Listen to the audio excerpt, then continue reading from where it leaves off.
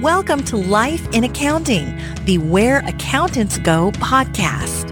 Life in Accounting is the podcast for everyday heroes like you working in the accounting profession. Are you ready to hear from accounting influencers, thought leaders, visionaries, and other professionals leading change in the accounting world? Then stay tuned for Mark Goldman, a CPA, the owner of Where Accountants Go, and your host. Welcome to Life in Accounting.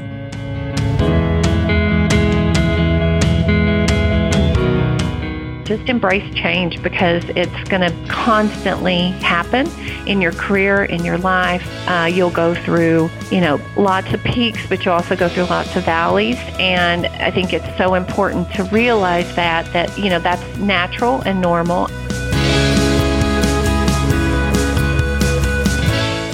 Hello, everyone. I'm Mark Goldman, a CPA and your host for Life in Accounting, the Where Accountants Go podcast. That clip was from Lisa Trefker. Lisa joined us on this episode to share the story of her career journey with us, and particularly so we can get some insight into the career field of business analytics, where she's been working for the last 6 years or so. I also took the opportunity to discuss another experience she mentioned, working with an organization as they unfortunately had to navigate through Chapter 11 bankruptcy, as well as the subsequent acquisition of that company. Experiences that definitely none of us want, but as with everything in life, there are always lessons we can glean from those experiences. Lisa is a very positive and just tremendously cheerful individual. I think you're really going to enjoy this interview. She mentions several charitable organizations as well at the end, so don't forget to check out the written version of the show notes online at www.whereaccountantsgo.com for links to all of those organizations as well. Here we go with Lisa Trefker.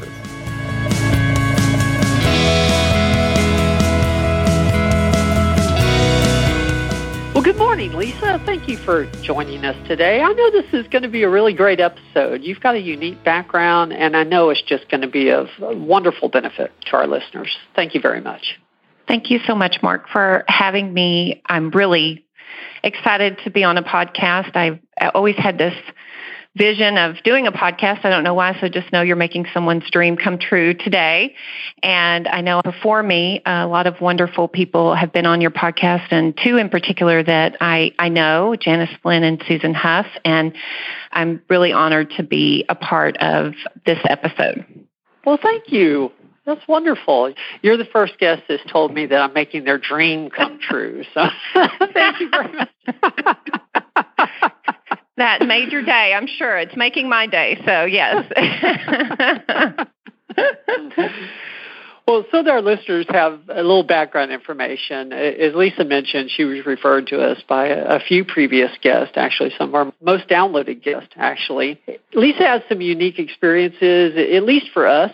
So far on this podcast, she's working currently in a business analytics role, and I definitely want to delve deep into that. She's also had some previous experiences working with a prior organization as they navigated through Chapter 11. She's been with an organization through an acquisition, and so there's just going to be a whole lot of lessons that we all can take from this interview. So I'm really looking forward to it.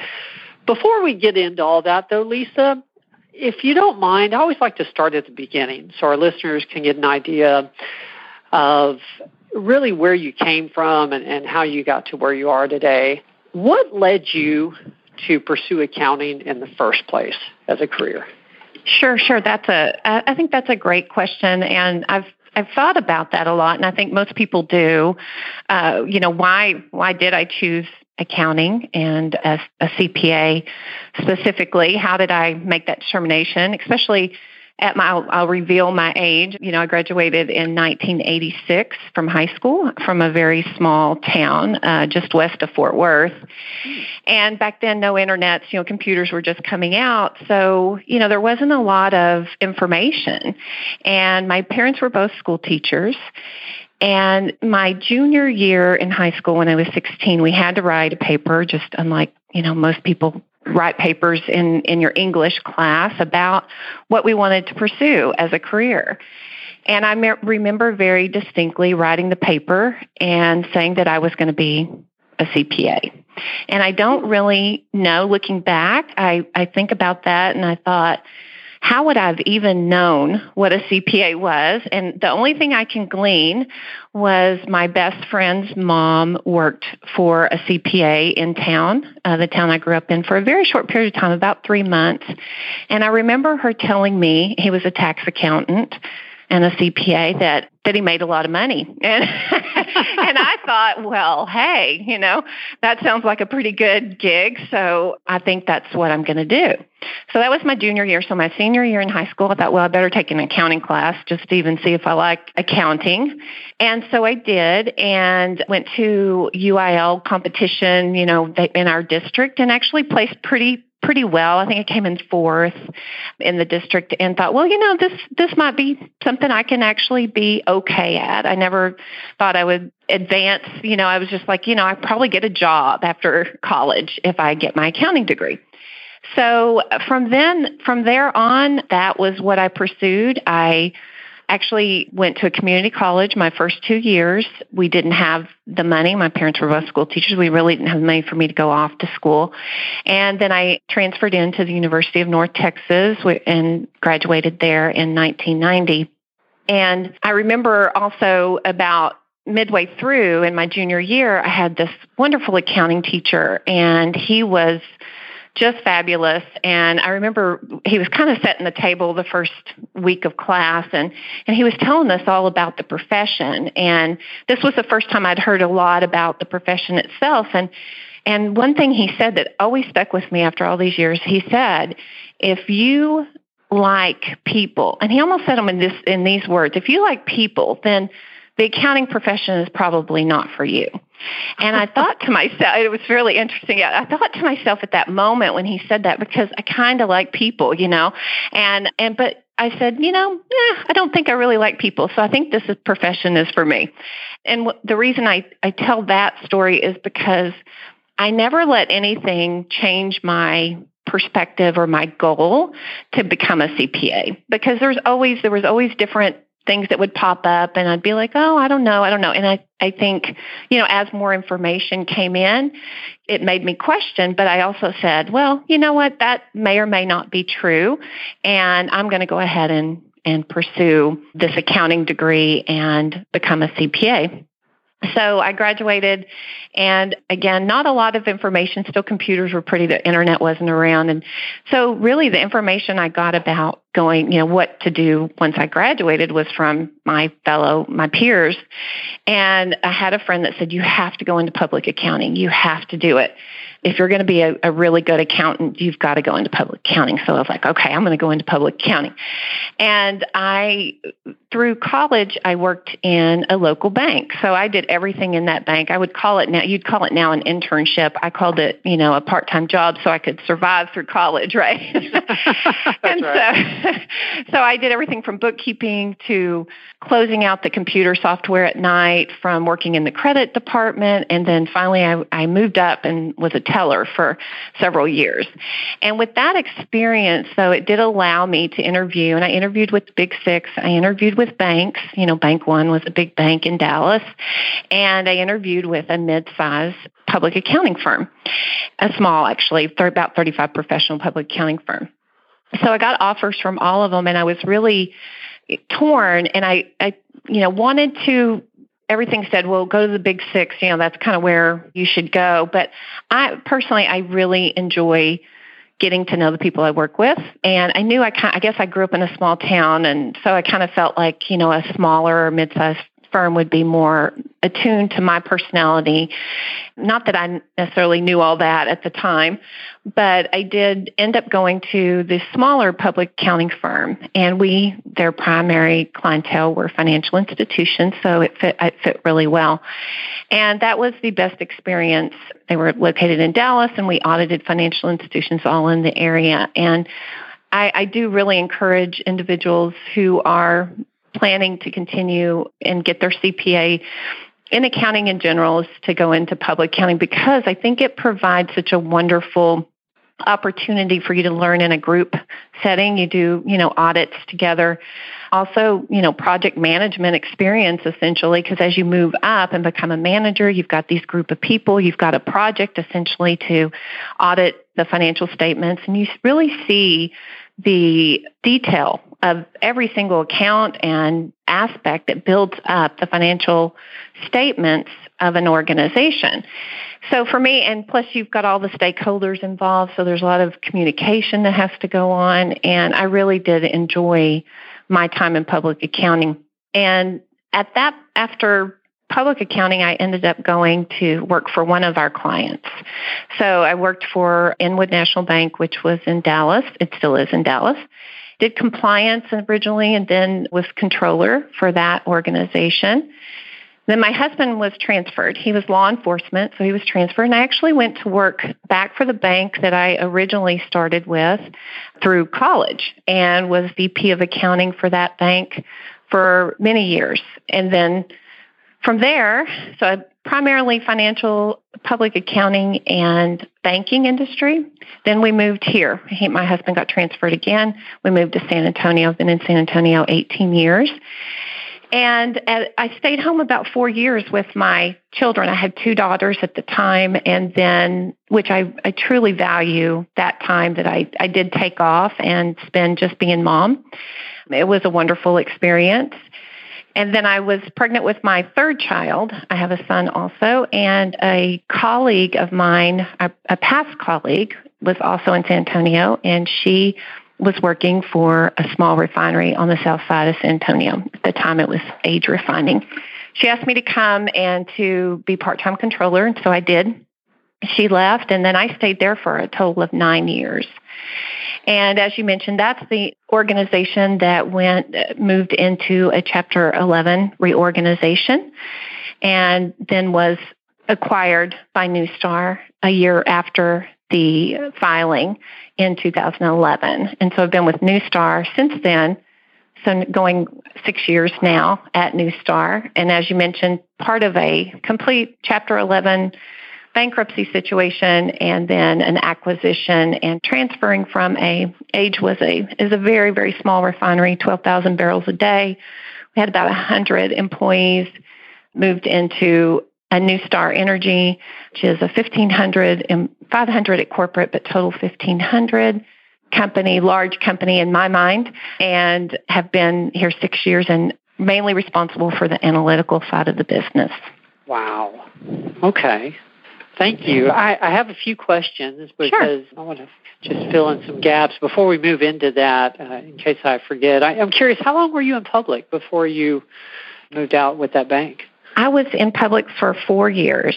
4 years? Okay. Yes, 4 years. And I remember someone saying, you have to do at least 4 years. And, public back then, too, and I know it's still very, it's stressful, right? There's a lot of long nights and weekends when you're in busy season. And I even remember in that time in the early 90s, there wasn't a lot of flexibility, and it was a pretty stressful environment.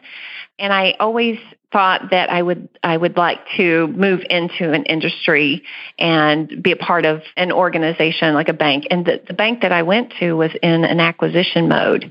And so that was really exciting because I got to be a part of a lot of the due diligence that they performed. And so that was an exciting transition for me as well. And just in general, banking is such a mature organization, and they have a tremendous best practice in place. I learned so much in terms of processes and procedures and those foundational things through my experience in banking that I've really taken with me as I've moved into other, now the energy business. Still foundationally, your organization and your financial structure has to be set on best practices. And that is so important from an analytical standpoint, because if you set up a business unit in any company, but like in a large company, and you haven't really developed all the processes and procedures and controls, it makes it very hard to analyze that business and determine what the variances are and what's driving the positive or negative margins. And so that's one of the things as I've come here, I was able to, besides the analytics, also back up and use a lot of the experience I had from my banking industry experience to ensure that there's those foundational things so that you get good information on the other side of it with respect to the financial results. And you can therefore analyze and explain to management what the variances are, what the important issues are that need to be addressed by management. Okay. I also didn't know about the time out of the workforce, and I know that is of interest, to some individuals. I'm curious, how long were you a stay-at-home parent, and then how did that transition work, getting back into the workplace? Did you find that difficult, or was the right opportunity available at the right time? Or? Yeah, absolutely. Both, I think, is the answer. I was out approximately 4 years, and I stayed home primarily. I didn't work outside the home and just took care of my girls. And like I said previously, it was really the best time of my life. I considered it a season. It was a hard decision to make because I do love to work, and I love going to work every day and, being part of the workforce. But a decision that I made very consciously to take that time and be present with my kids, because I knew that I wouldn't have that again. And by the time, though, I was pregnant with my third child, this opportunity came up. And again, a lot of, I think, the opportunities that we have in our career and our life are based on connections that we've made throughout our career. And that's why it is so important to develop relationships with your colleagues. And you never know in the future where the right opportunity just presents itself for both of you. And so my previous colleague from Dallas was here, needed some help from a controller standpoint. And again, she allowed me to work on a part-time basis. So since I had 2 at home and 1 on the way, that worked perfectly. It was still difficult. It was still challenging because just when they're little, inherently that is the case. But it was the right opportunity that really allowed me to ease myself back into the workforce. And then she subsequently left the organization. And when she left, I did end up moving into a full-time position. With 3 children, that was challenging. One of the things that me and my husband decided was that quality was more important than quantity, and he actually ended up stepping back. He was in law enforcement, which is a very difficult profession for 2 working parents, and he was specifically in narcotics. And what that meant was that at any point in time, he could be called away, and I would be left doing everything and having to manage everything by myself. And that was really challenging, working full-time with 3 small children. So he actually stepped away and retired early from law enforcement and took on the primary role of taking care of the kids at that point, as well as we started our own business in real estate investing. And he manages that still to this day. And that was over, 10 years ago that he did that. So that helped me then kind of move into and be able to manage my career with more flexibility. If I needed to stay late, I was able to do that and still able to do that. And I know a lot of people don't have that. And I really admire people that can balance all those things. We just felt for our family it was most important. And I know for me personally, is it to have one of the parents there and be able to be present in the kids' lives. So we kind of tag teamed that in terms of, him working and me working, and he works. It's just he has the flexibility of working from our home and still managing the kids. And they get so busy, and they are, kids are active, and there's so many things that they can participate in, and you're pulled in a lot of different directions. So that really did help me in my career path and in my journey to each of my steps in terms of my career. Okay. Well, thank you. I know that's not something that either one of us probably planned to talk about, but I know that's the right decision for many people, and it's a hard decision at the same time. And so I appreciate you being open about that, because I really do think that's going to be helpful to some people that may be in that same boat. Thank you. Absolutely. Well, let's talk about business analytics. Tell us about your role now. I mean, how do you spend your days? Yeah. Sure. What does that really mean? What do you do? Well, what's really exciting, so I've been with Neustar 6 years, and I've been in the analytical role up until the last about 3 months. I've actually transitioned to a special project, but it's still in that same skill set. And so I think that's what's really exciting, because I think accounting, you get your accounting degree and your CPA and you go into a business, and there's definitely a breadth and tremendous roles that you can take on in the financial pieces of the business. I always personally liked the operations, understanding how everything works. And when you want to know that information, and you spend a lot of time understanding process flows in terms of, okay, operationally, this is how the business works. Then you take the numbers that are resulting, and you get to really dive into and figure out what's really going on. And then putting that in simple, when I say simple terms, I mean, obviously, so that anyone in your business at the business unit levels, whether they're an engineer, whether they're your CEO, managers that don't necessarily have an accounting background, putting those into terms so that they can understand it as well. And I love doing that. I love telling a story, essentially, is what you're doing. So in my mind, too, analytics is very much technical, and you're using, both sides of your brain, though. It's also very much an art. And the art side of it is so important, and I think that gets missed because you think analytics and you're just like this, you're just going to sit and you're going to look at numbers all day. And you look at a lot of numbers. So I definitely do that. But they all really tell a story, and you're trying to pull out that story. You're trying to understand from the management's perspective what's important and what are the drivers of this business, and how can we best manage this business. And so you have to measure everything in order to effectively manage it. So we try to measure and manage the business in a way that communicates that effectively back to the business managers. And what's really, I think, exciting about the opportunity to do that is you get to work with a lot of different departments. So because you're doing a lot of financial analytics, so that means I do budgeting, we do forecasting, and then we analyze results, right?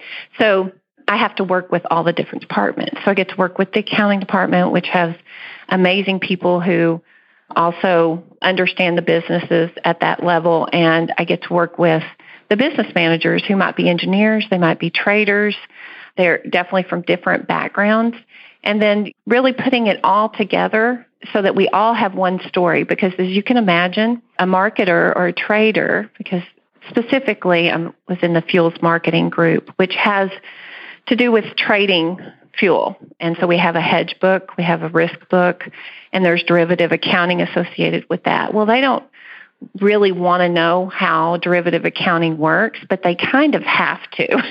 So we have to be able to explain to them why their financial results were one way because of the way accounting requires us to record things. But we also don't want it to get in the way of them doing deals and making money. So, but we all have to have the same story, because what I experienced when I first came in is we kind of all had different stories. The marketer had one story. The accounting people had a little different story. And then me on my end as the analyst, I might even have a slightly different story. So we really worked hard to come up with, okay, we all have to get on the same page. And there has to be a cross-functional alignment in order for us to effectively manage this business and understand the business. Because as you can imagine, if everybody's in a different place, then the analytics isn't going to make sense to anyone. So it's really an interesting role in an organization because you do get that opportunity to work with a lot of different groups. And I think that really helped me then, and it gives you the opportunity to move into different roles within the organization. So as I mentioned, I recently was put into a project management position for a very large software implementation that Neustar is undertaking, where we're going to centralize and streamline all of our contracts. And Neustar has terminals and pipelines all across the United States. So as you can imagine, we have contracts all across the United States. We have a location in the UK. We have a Canadian location. We have one location down in St. Eustatia. So this is a big undertaking, requires a lot of organization skills, very similar to my analytical requirements, right?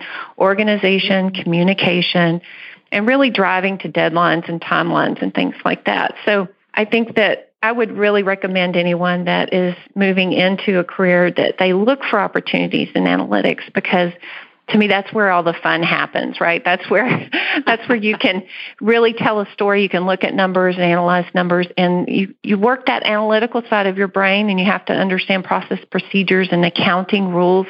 But then you get the art side, because it really, some of it's not that straightforward, and there's that understanding that you kind of have to put like several pieces together and explain it in a way that everyone can understand it. Okay, wonderful. Yeah, I'm glad you sort of segued into that, because I was curious if I'm getting ready to get out of college, mm-hmm. or I'm early on in my career, are there any paths or preparations you think someone in that position could make that would help them be more attractive for an analytics role? Well, I really think that I mentioned before, public accounting is such a great training ground.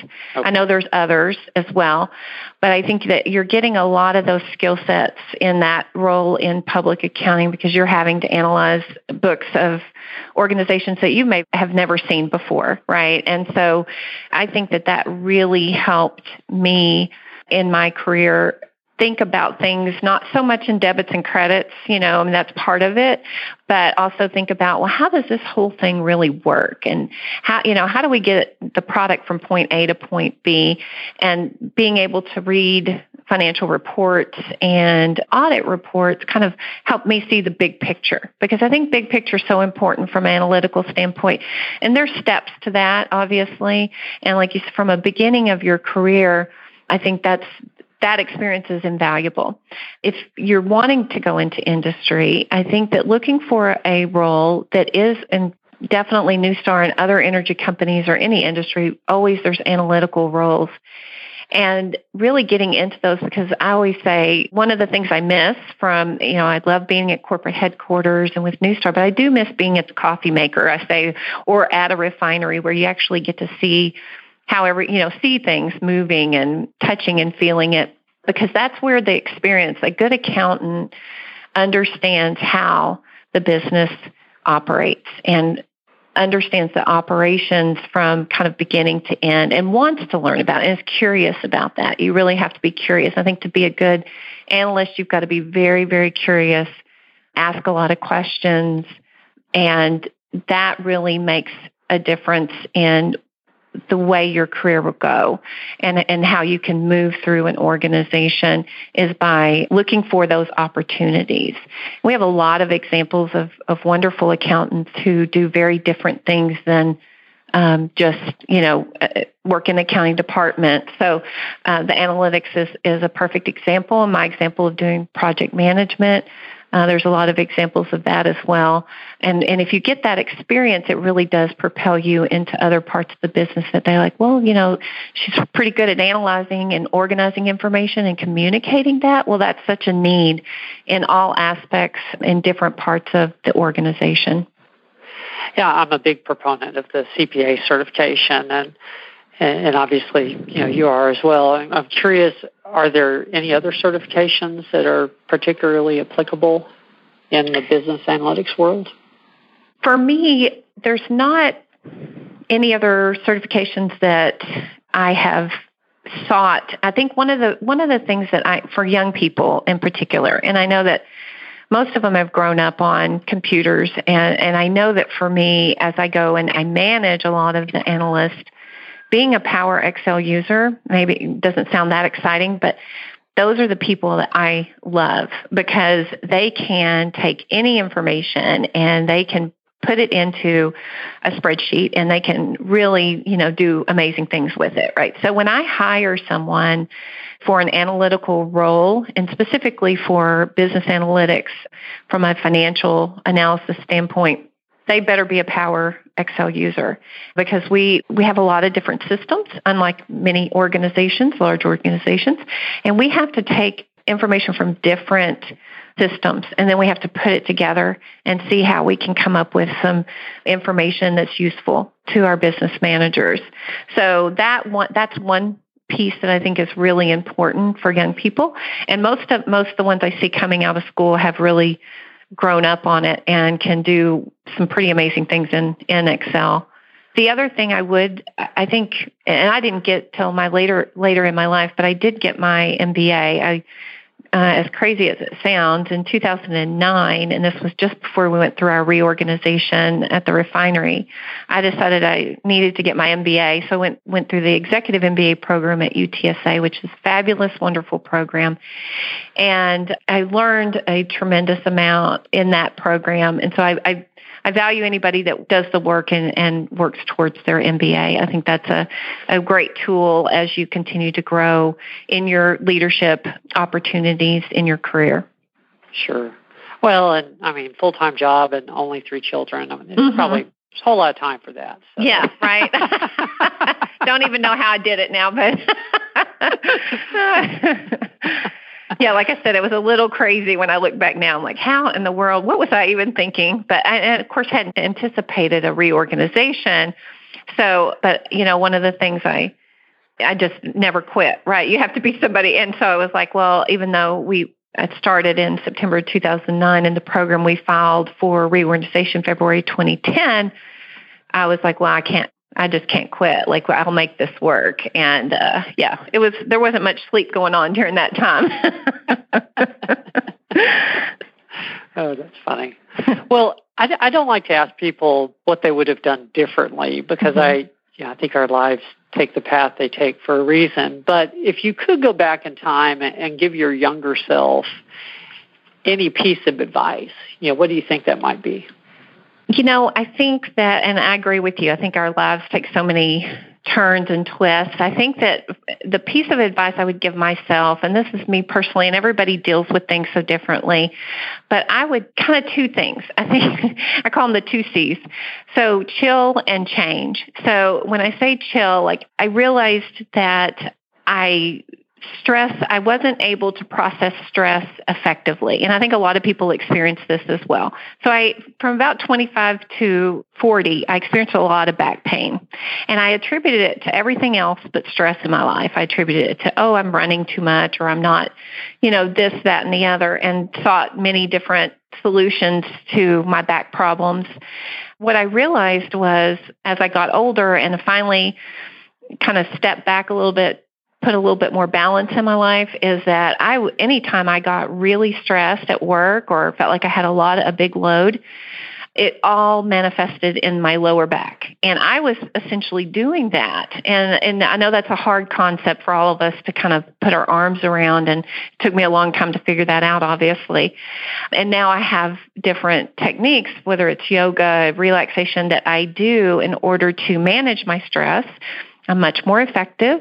I have much less pain in my life. And so I would definitely tell myself to just chill out a little bit and to not get so stressed. I mean, and figure out and understand that stress is normal, but also you have to have a practice of letting that stress go if you do manifest it in the way that I did, which was my lower back. And then change is the other thing. And I think we love that consistency and the comfort of everything being familiar, but just embrace change, because it's going to constantly happen in your career, in your life.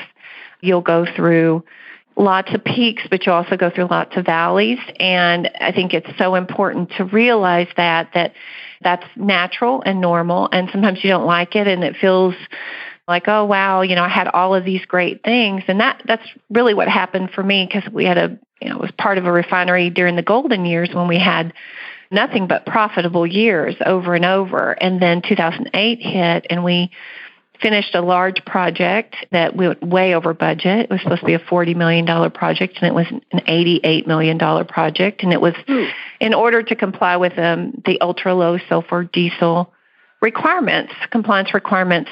And small refineries had to comply with that a little bit later. And so we were kind of late, not late, but we were on time essentially. And that's really, once we finished that, then the market just crashed on us, right? And so we had a $40 million loan to pay back and had no margin. And you have very little variable cost at a refinery and a lot of fixed costs. So you didn't have a lot of levers to pull.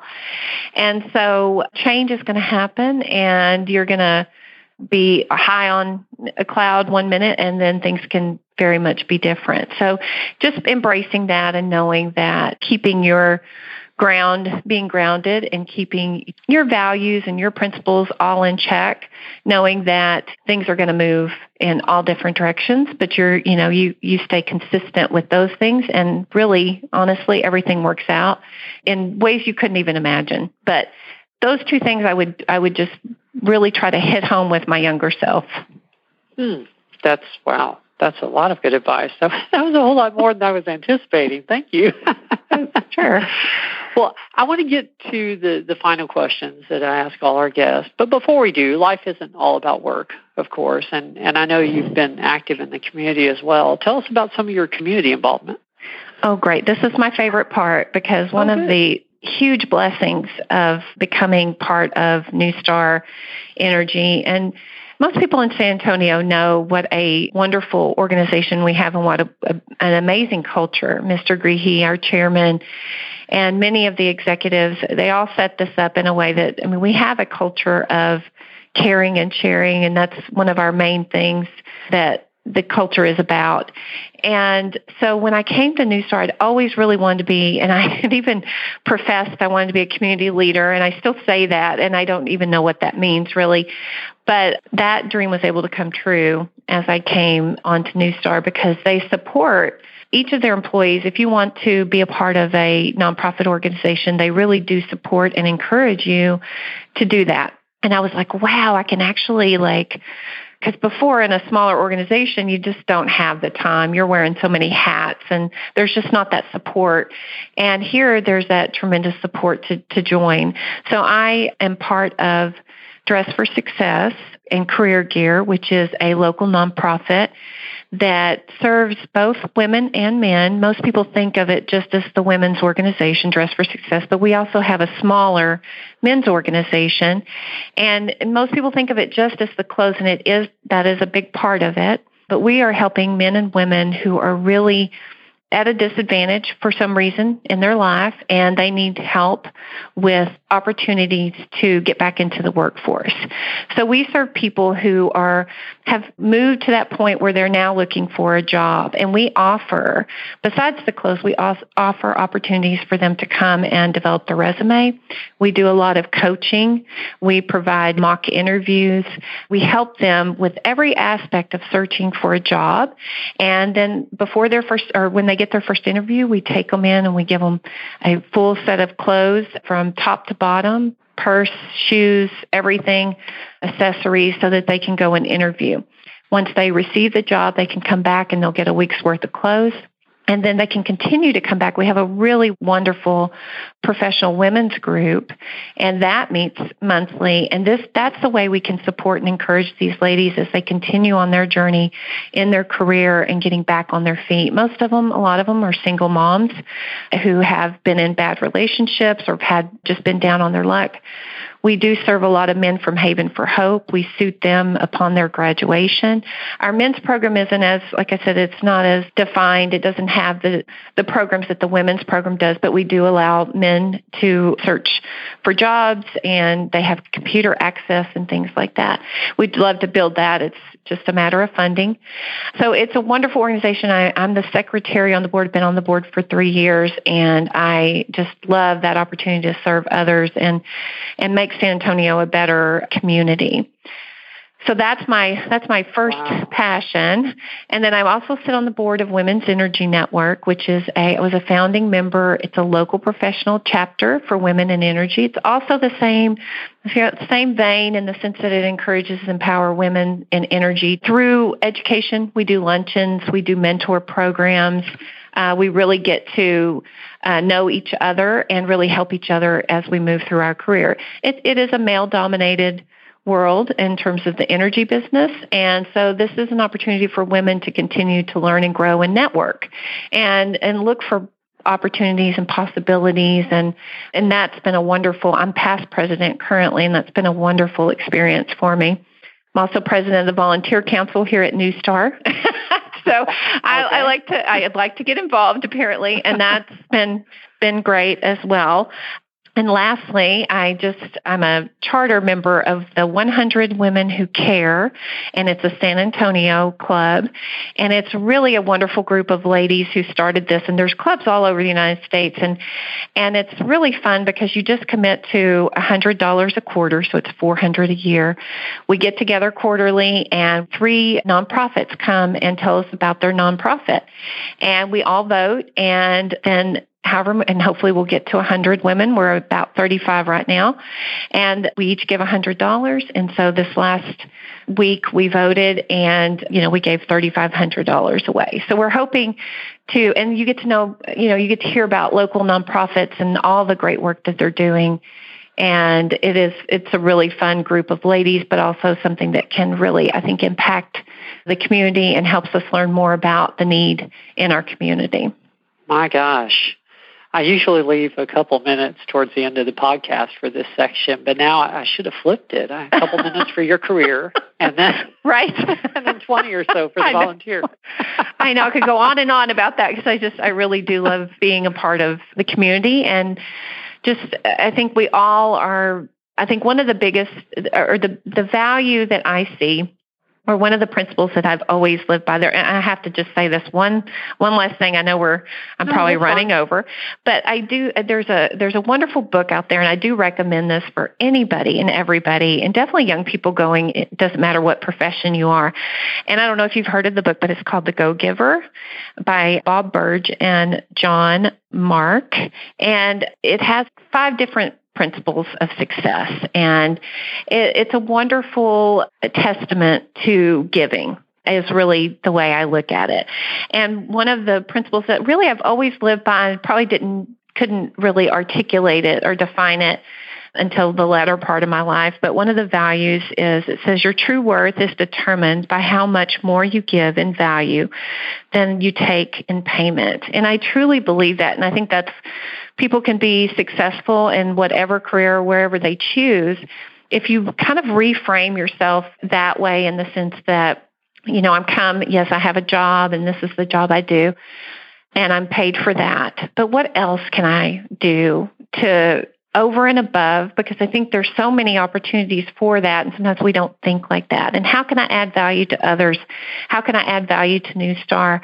How can I add value to these nonprofit organizations?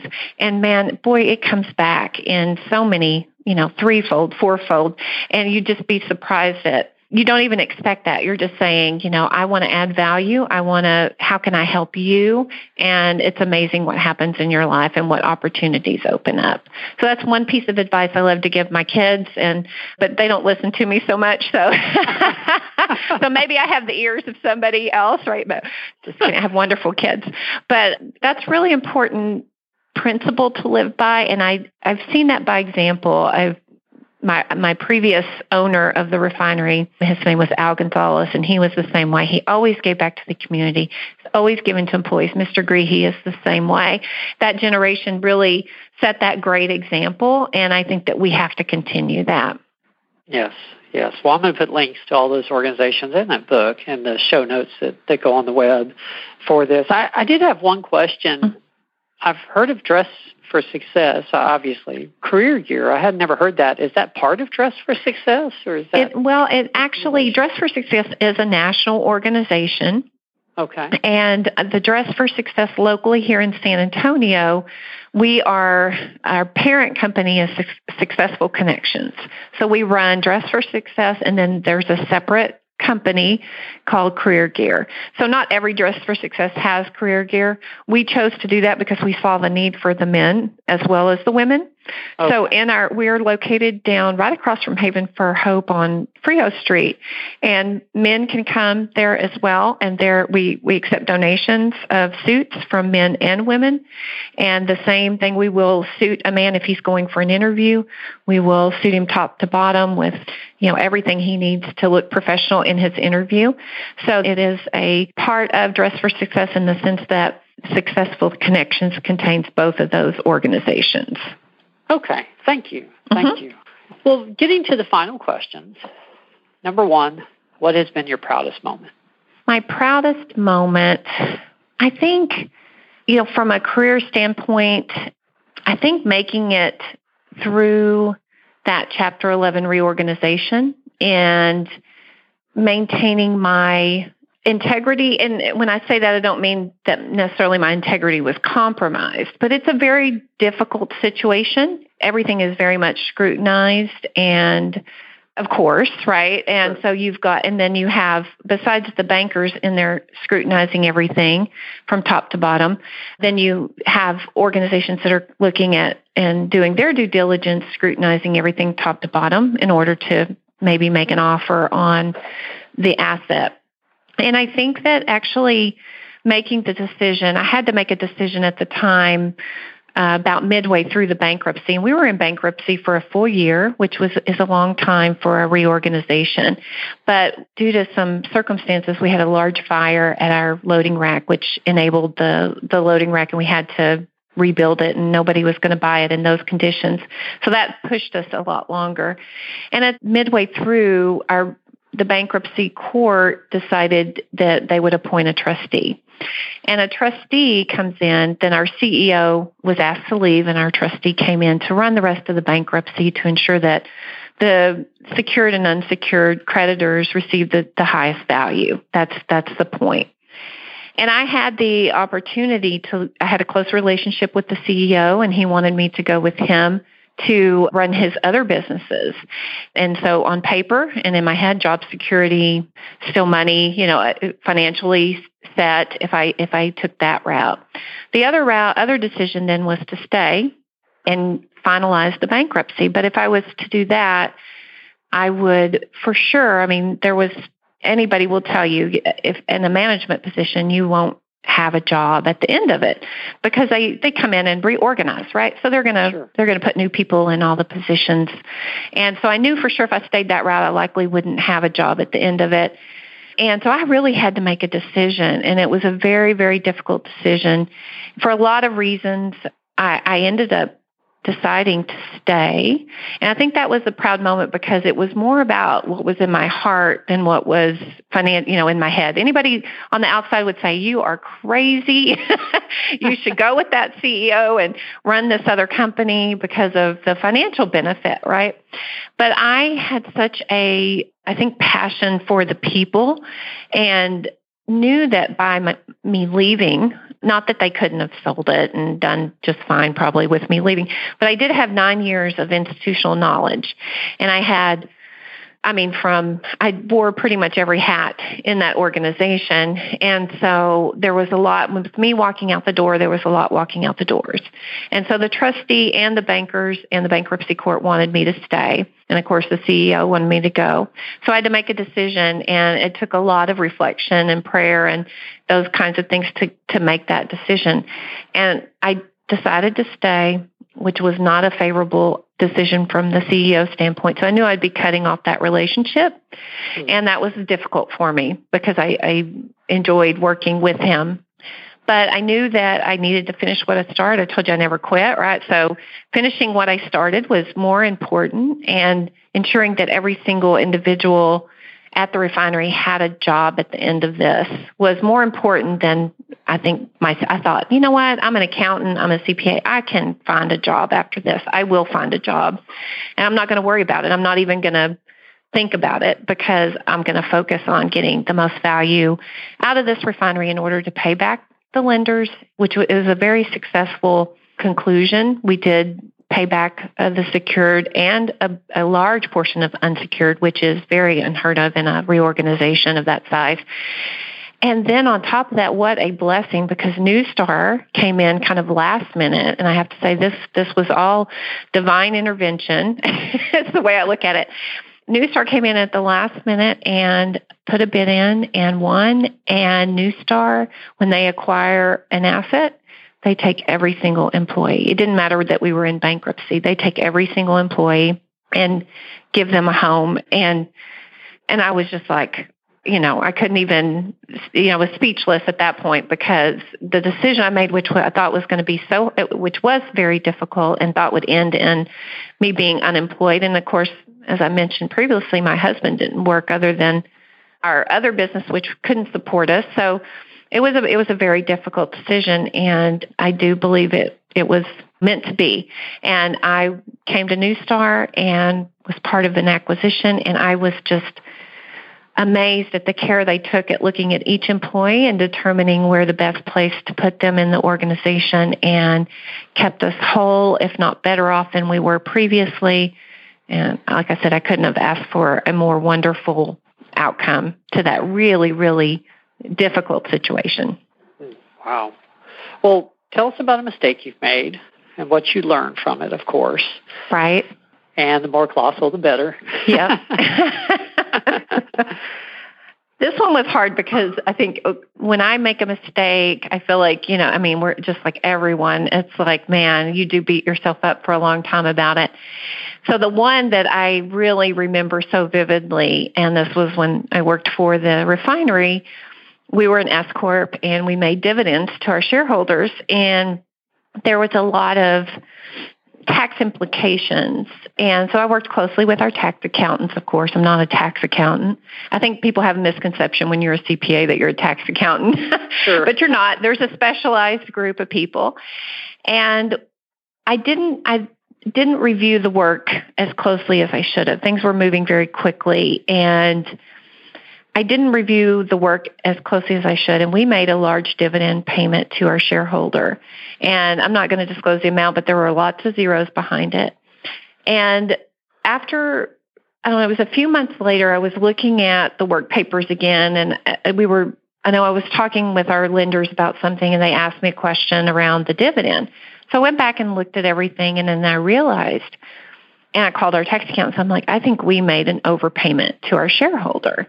And like I said, this was a large overpayment, lots of zeros behind it. So I knew, number one, that if I did make this mistake, essentially, our shareholder was going to be, and the money had to come back into the organization because it was a more technical tax situation, then he was going to be very unhappy, right? What a mistake, right?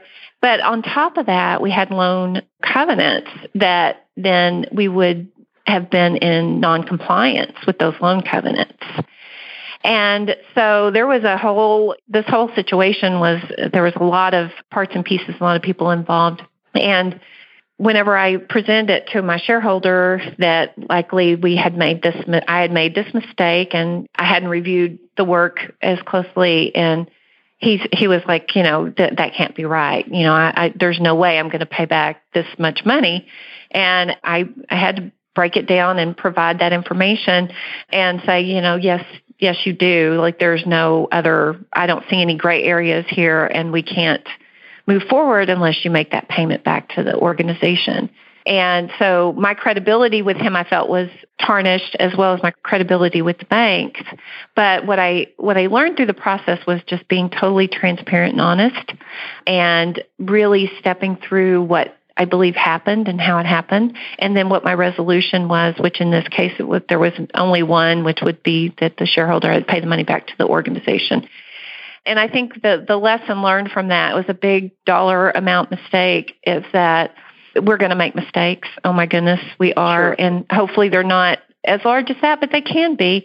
And I think that what's so important is that you are honest and transparent, and you walk through kind of what happened, but you also always have your solution or what you believe the answer is as you go to present the situation. And so I learned a lot from that. And many times in my life when I made a mistake, the best policy is just to be completely honest and transparent, and know that likely you're going to make a mistake again at some point. And when you can put it all out there and let them know that you weren't by any means trying to cause any, fraud or anything other than just a mistake that ultimately happened, then it works itself out. And like I said, the payments were made back, and the bank was that we didn't go into default on anything. So it worked out. It worked out for the best. Thank you. Thank you for sharing so much of that. I know this is a hard question for some of our guests, but I keep it in here because so many times what comes out of it is that whatever the mistake was, the important thing is that you own up to it quickly and work towards resolution. And so I like that being a theme on the podcast. So thank you very much. Well, the last question before we close down the interview, what's the best piece of advice you've ever received? This one is hard because I have had so much I've had wonderful mentors, and I think it goes back to exactly what you just said. I had a boss that I truly loved working for because he challenged me. And when I had a problem or a situation or something I couldn't necessarily figure out and needed to present to him, he would always say to me, well, don't come without a resolution. And what he meant by that wasn't like you have to have it. It doesn't mean you have to have it all figured out, because obviously there's a collaborative process in figuring out situations. But what he meant was, don't just come to me and plop the problem down and say, well, look, here's the problem, and then just, stop there. You really think through it, think about what that solution could be based on your experience and your knowledge. And it may not end up being that's the solution, but you've come and you've presented your ideas, and that, again, helps you to become a better communicator, a better analyst, because you're thinking through processes. And I think for me, that was one, I think I knew that, but I hadn't had anyone present it to me that way. Like, come with that solution. And so now when I do anything, like I think about from the person that I'm going to sit across the table at and present to, I think about what questions are they going to have? What other things should I think about before I get in front of them, and try to answer as best as I can all of those questions. And then you just have this wonderful opportunity to continue to collaborate and grow the situation to a final resolution. So I think that in itself, from a real technical career standpoint, was a great piece of advice. Thank you. That is, yes. When you have a problem, don't present it without a possible solution. That's right. That is wonderful advice for your overall career. Mm-hmm. Well, thank you, Lisa. This has been very helpful. When I go through the editing process, as I'm listening to the interview later on, I try to pick out a clip that's appropriate, for the beginning to give people an idea of what they're about to hear. And I'm going to have a hard time selecting the right clip. Well, I think that's a compliment. I don't know.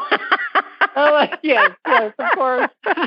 Of course. Well, I appreciate that. And I really appreciate what you're doing, Mark. I am, as we talked about when we had our conversation previously, I'm a podcast junkie, as you are. Like, I love to listen to podcasts when I run.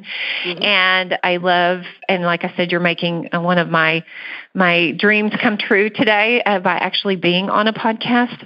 And I hope that, and I haven't been through all of your podcasts, but I bet you have an amazing story.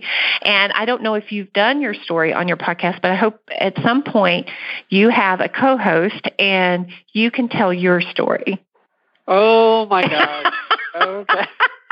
I'm putting that challenge out there to you. Like, I can't end this without challenging you, right? Because I don't know. I think that would be just fascinating. I think your listeners would really love that as well. So just something to think about. Thank you. I will put that on the list. Wow. There you go. I'm not usually speechless, but thank you. Well, thank you again. I think with that, we'll shut it down. But I really hope you have a great rest of your summer and great week. I appreciate it. You too, Mark. Thanks so much. No problem. Have a good day. You too. Bye-bye.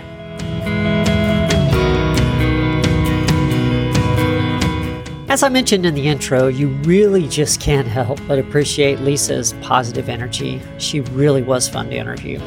I joked about it in the end, but had I known how involved she was in the community, I really would have dove into that a little earlier in the program.